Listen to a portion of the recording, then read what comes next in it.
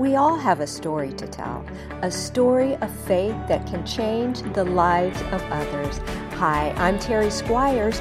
Join me and my friends each week in the heart of Nashville as they share their stories of faith that will inspire your life. This is today's Nashville. This is faith. The saying, laugh and the whole world laughs with you, is more than just an expression.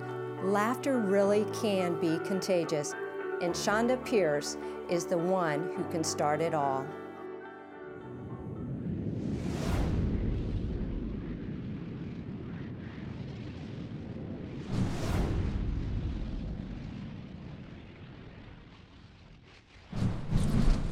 Emmy-nominated and best-selling comedian, television hostess, author, and actress Shonda Pierce has brought laughter to audiences around the country for decades. In October 2015, she took to the big screen with her first film, Shonda Pierce, Laughing in the Dark, based on her husband's recent death. This is her story of unshakable faith. Shonda, thank you so much for inviting me here. You know, I watched your documentary, Laughing in the Dark. You know, it made me laugh and it made me cry. Oh. And it was just so... You know, it did the same for me. I remember sitting in the movie theater watching it with my son, and I punched halfway through and went, my life is sad. This is the saddest movie I've ever seen. It was so inspiring, though, well, too. It had a little bit of everything. I tell everybody, it took 53 years to live it, you know, so, and it took 53 years was crammed into 90 minutes, so it's a lot to take sometimes it's a lot. when you watch it in that short amount of time. But it is if it's anything, it is just an absolute offering of showing the goodness of God, even in the toughest times of life. And that verse in the Bible that says, and I will work all things for good. Mm-hmm. And that's been the story of my life, that's for sure. Well, take me back to your childhood. What was it like growing up? You know, it was, and it's funny, we're sitting in my, little house in Ashland City, Tennessee, where I went to high school. But I moved here when I was 15. The years before I moved here were difficult, to tell you the truth. I tell people I had a great childhood. I laughed and had fun, and we played in the backyard, and it was fantastic. And I had a horrible childhood. Mm-hmm. It was life with a bipolar father. I heard the term manic depressive when I was about 14, and to tell you the truth, that was probably about the greatest thing you could have heard, because up until then I thought he was just mean. But to know that there was something working against him, and working against us, it almost gave a little bit of a reprieve or a relief that, he would like to not be this way. But sometimes your mental state takes over and your body does not cooperate well. And my father was a good preacher. He was a great pastor, was he? Yes, he was a great pastor. People loved him. But in the doors of our home, when the doors were shut, my sisters and I, my brother, my mother, we shared a unique life that we could hardly talk to anyone about. People don't like to know that their pastors are so human. And then, even beyond that, they don't want to know that their pastor has a very broken part of him. And in his manic state, he was much more of a danger to us than his depressed state. When he would get deeply, deeply depressed, he was very remorseful and regretful and sad and suicidal, and he cried. But in his manic state, it would almost get to the degree of narcissism, and he was very abusive and in a myriad of ways that are not good for little girls. And so we grew up with that good and bad. But in that was this thread of that my mother sewed this seam through every scene of my life, and that all that is taking place in him and all that he is not God.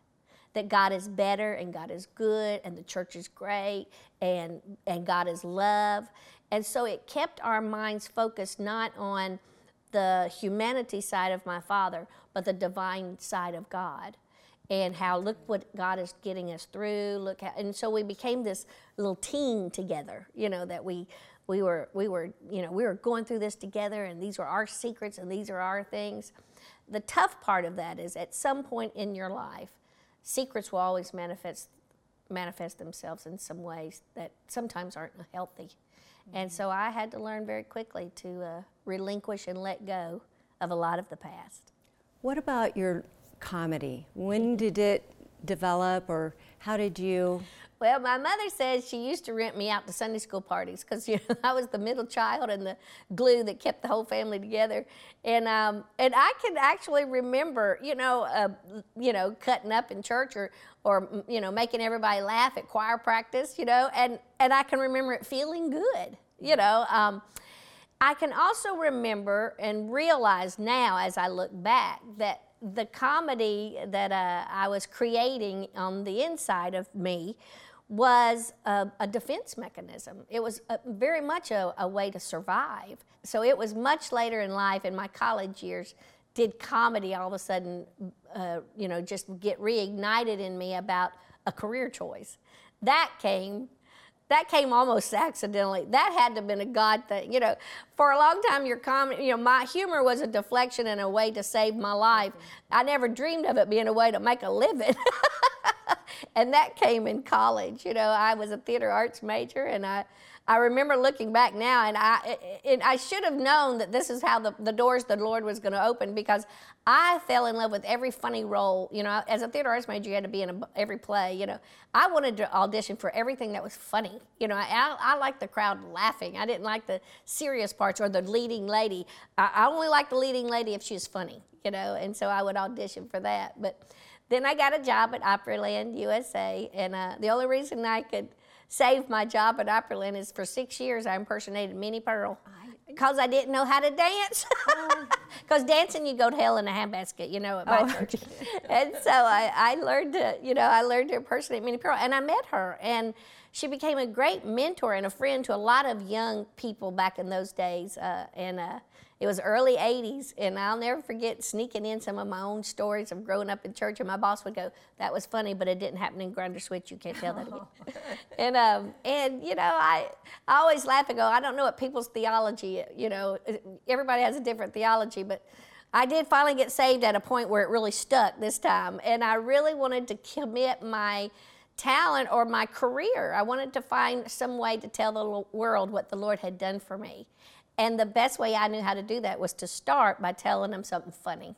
And that's been the MO since the beginning of my career. And I love your comedy. I mean, some of the things I get by with. Exactly. Look, I have preachers when I show up will go, "Here's a list of things I can't say, but I know you can." I love getting to do that. Well, the comedy, you have spent many, many years on the road. Yes, and it has 25 years, yeah. Would you go back and do it differently? Yes, and anybody that says, "Oh no, I wouldn't," they're lying. If we don't learn something from our past, whether good, bad, or ugly, then we're all in trouble. Every day, yesterday taught you something. It may not show up today, but someday you're going to go, oh, I remember this road, I took the wrong turn. And so, yeah, I have a lot of things I would do over.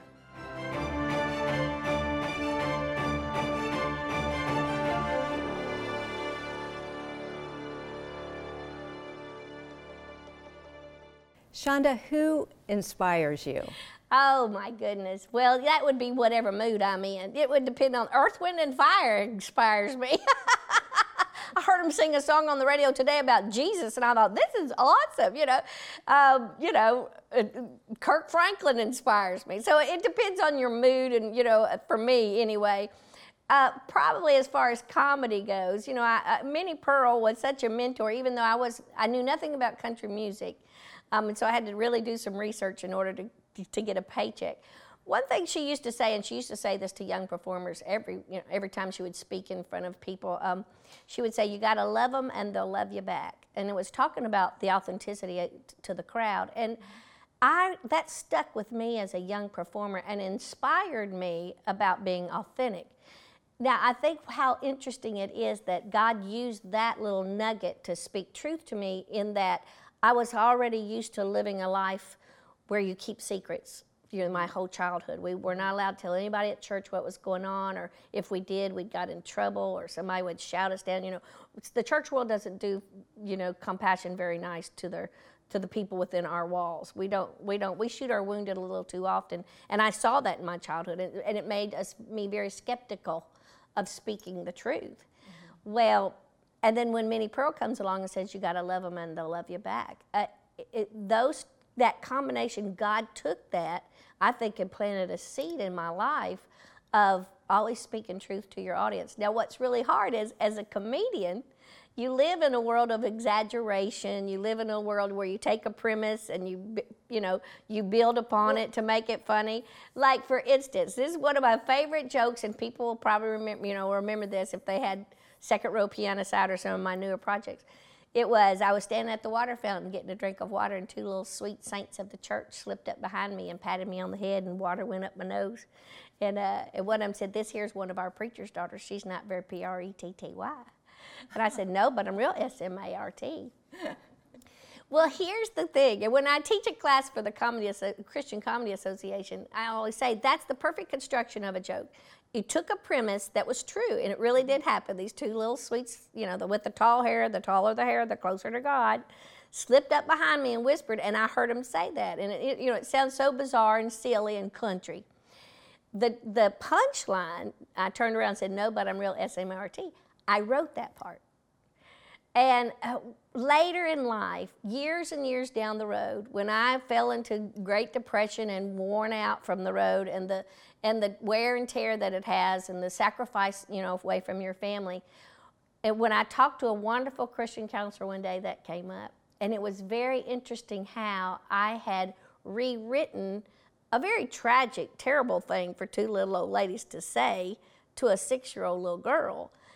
And I had rewritten that so that years ago it was funny and it was lighthearted and it was a punchline. But what I had forgotten to do is go and undo and dig up that scar and let that pain drain. And so it's interesting. Now when I tell it, I think it's funnier.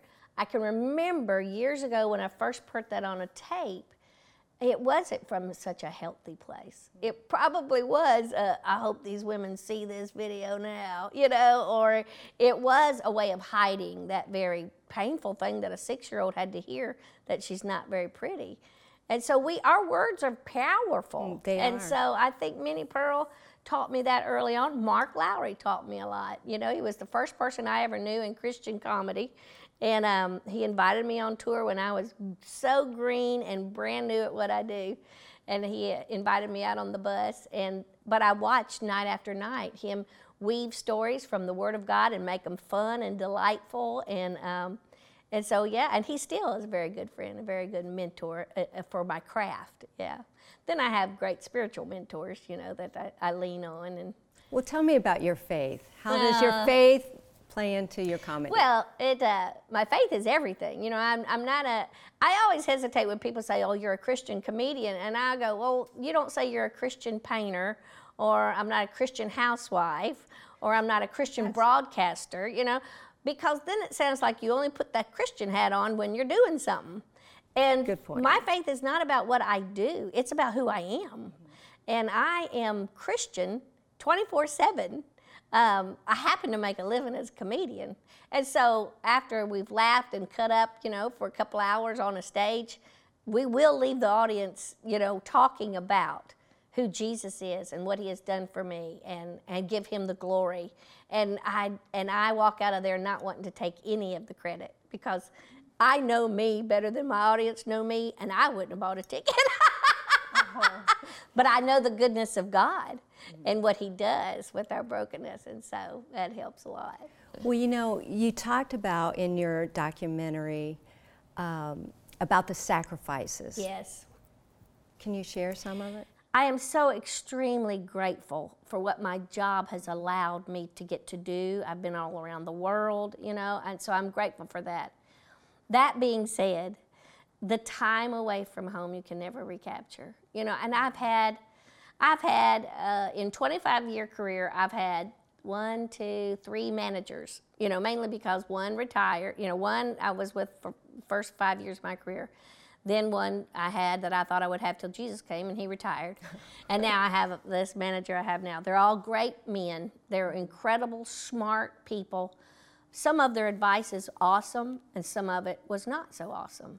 I look back as a young, vulnerable performer, wanting to make it in this world and make a name for myself, and I look back at some of the advice that I had gotten that I had agreed to, and I look back now and said, I should have thought. It's not their fault. I should have been more aware of how much time I was away from home, and I was away from home too much, I think.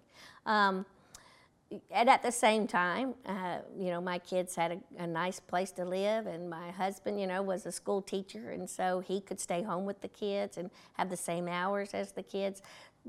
The Lord worked out the details so much, even when we got our eyes off track and started climbing that big ladder of success. I am so blessed for God's protection, who saved me from me, but. In this world of entertainment, there's this idea that get while the getting's good. While you're popular, get out there and bust it. And I want to tell young people all the time, no, God wants you to be your responsibilities. If you have them at home, then adhere to those, and He will help work your career around it. Well, what would you say to a parent that is working a lot? Yeah. And we all feel guilty about it. Balance. That's the one word, is balance. And then also true honesty, I think, with your kids. That when, I can't tell you, and I think my son would agree, I think my daughter would too, that the times they saw me cry as I head to the bus, the times that they dropped me off at the airport and I teared up because I was going to miss the soccer game. And so that truth, that authenticity in front of your kids speaks volumes. It's not, it doesn't substitute for time being with them, but at least it lets them know mom's heart is here, And in this day and age, women do not need to carry the guilt like we had to at our age. I started this when there was no cell phone, when you had to wait to find a hotel room and get, that you have a card, or if you didn't have a credit card, you couldn't make a call, and so. We've got Skype and Facebook and FaceTime, and we are blessed. God has blessed working women with technology to keep up with their kids. So use it. Use every bit of it.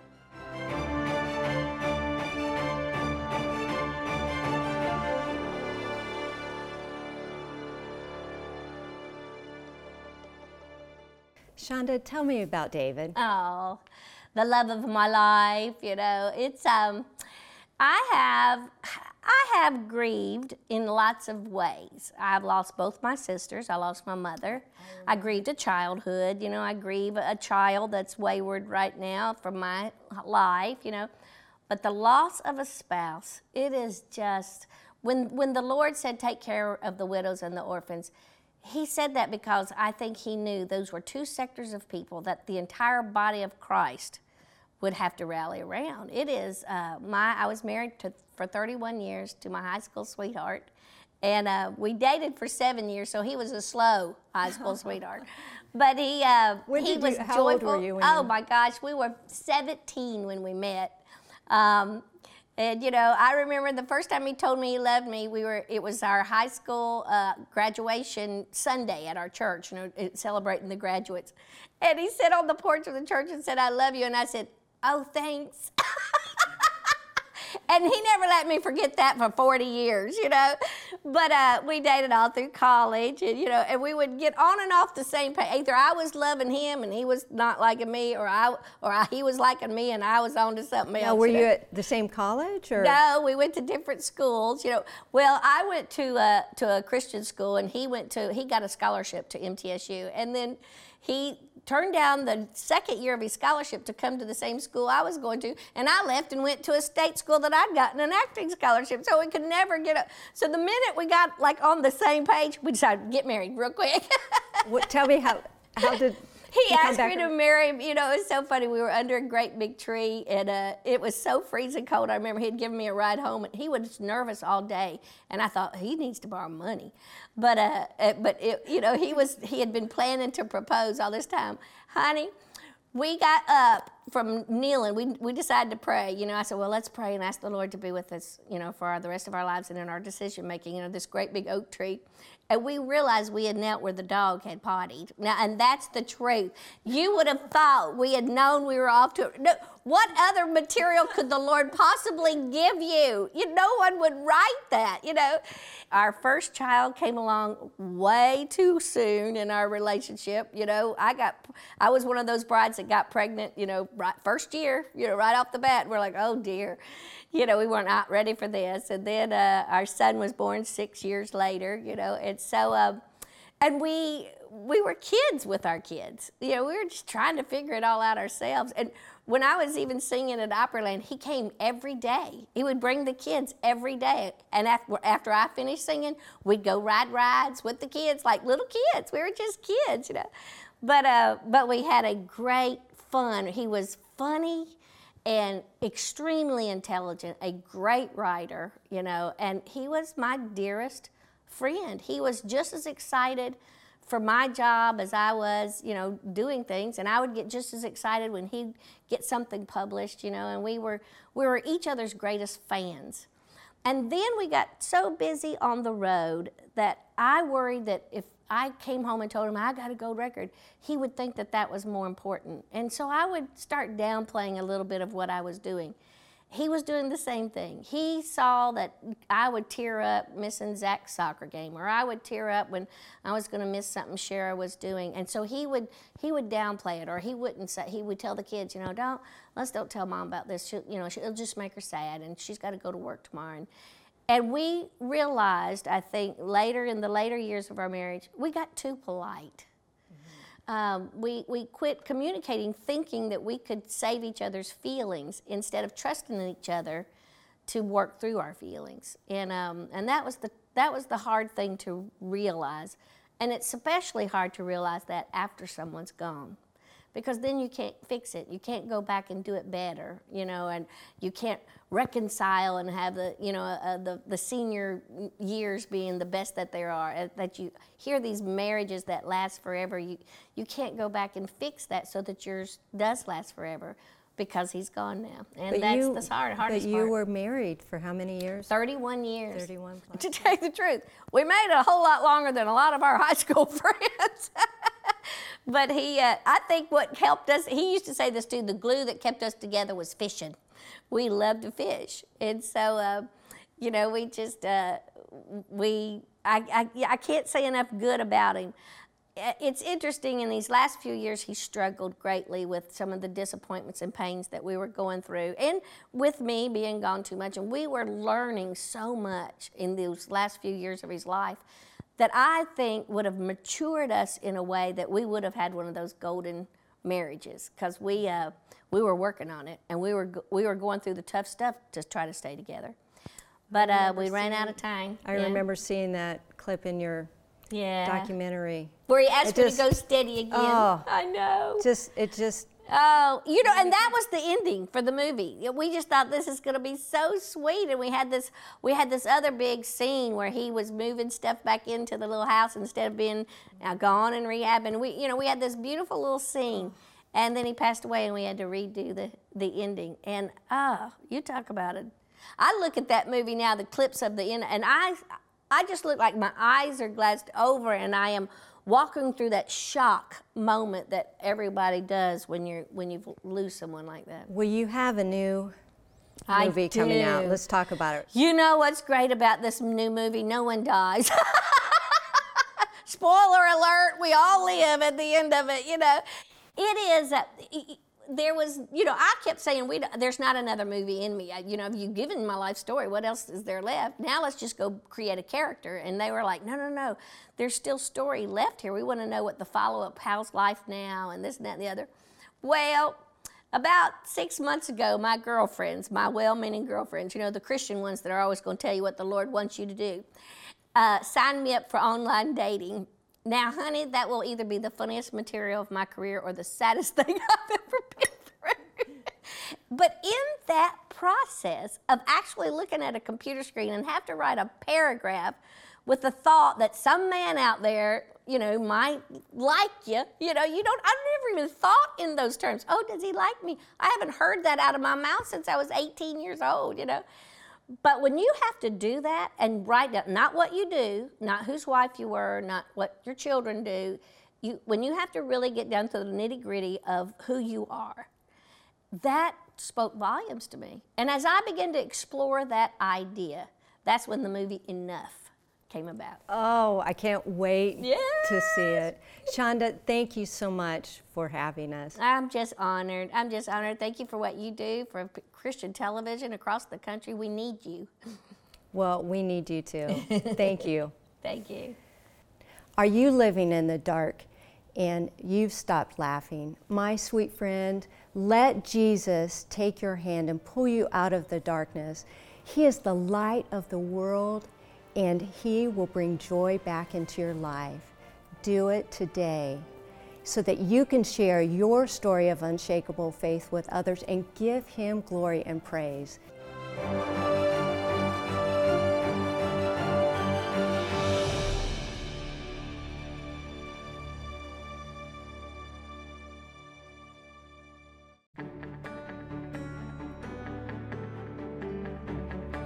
Do you have a question or comment about today's podcast or want to check out the latest television episode?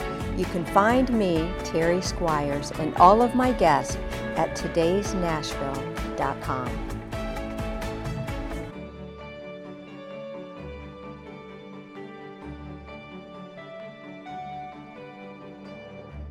Cornerstone Television wishes to thank all our faithful viewers whose consistent prayers and financial support have made this program possible.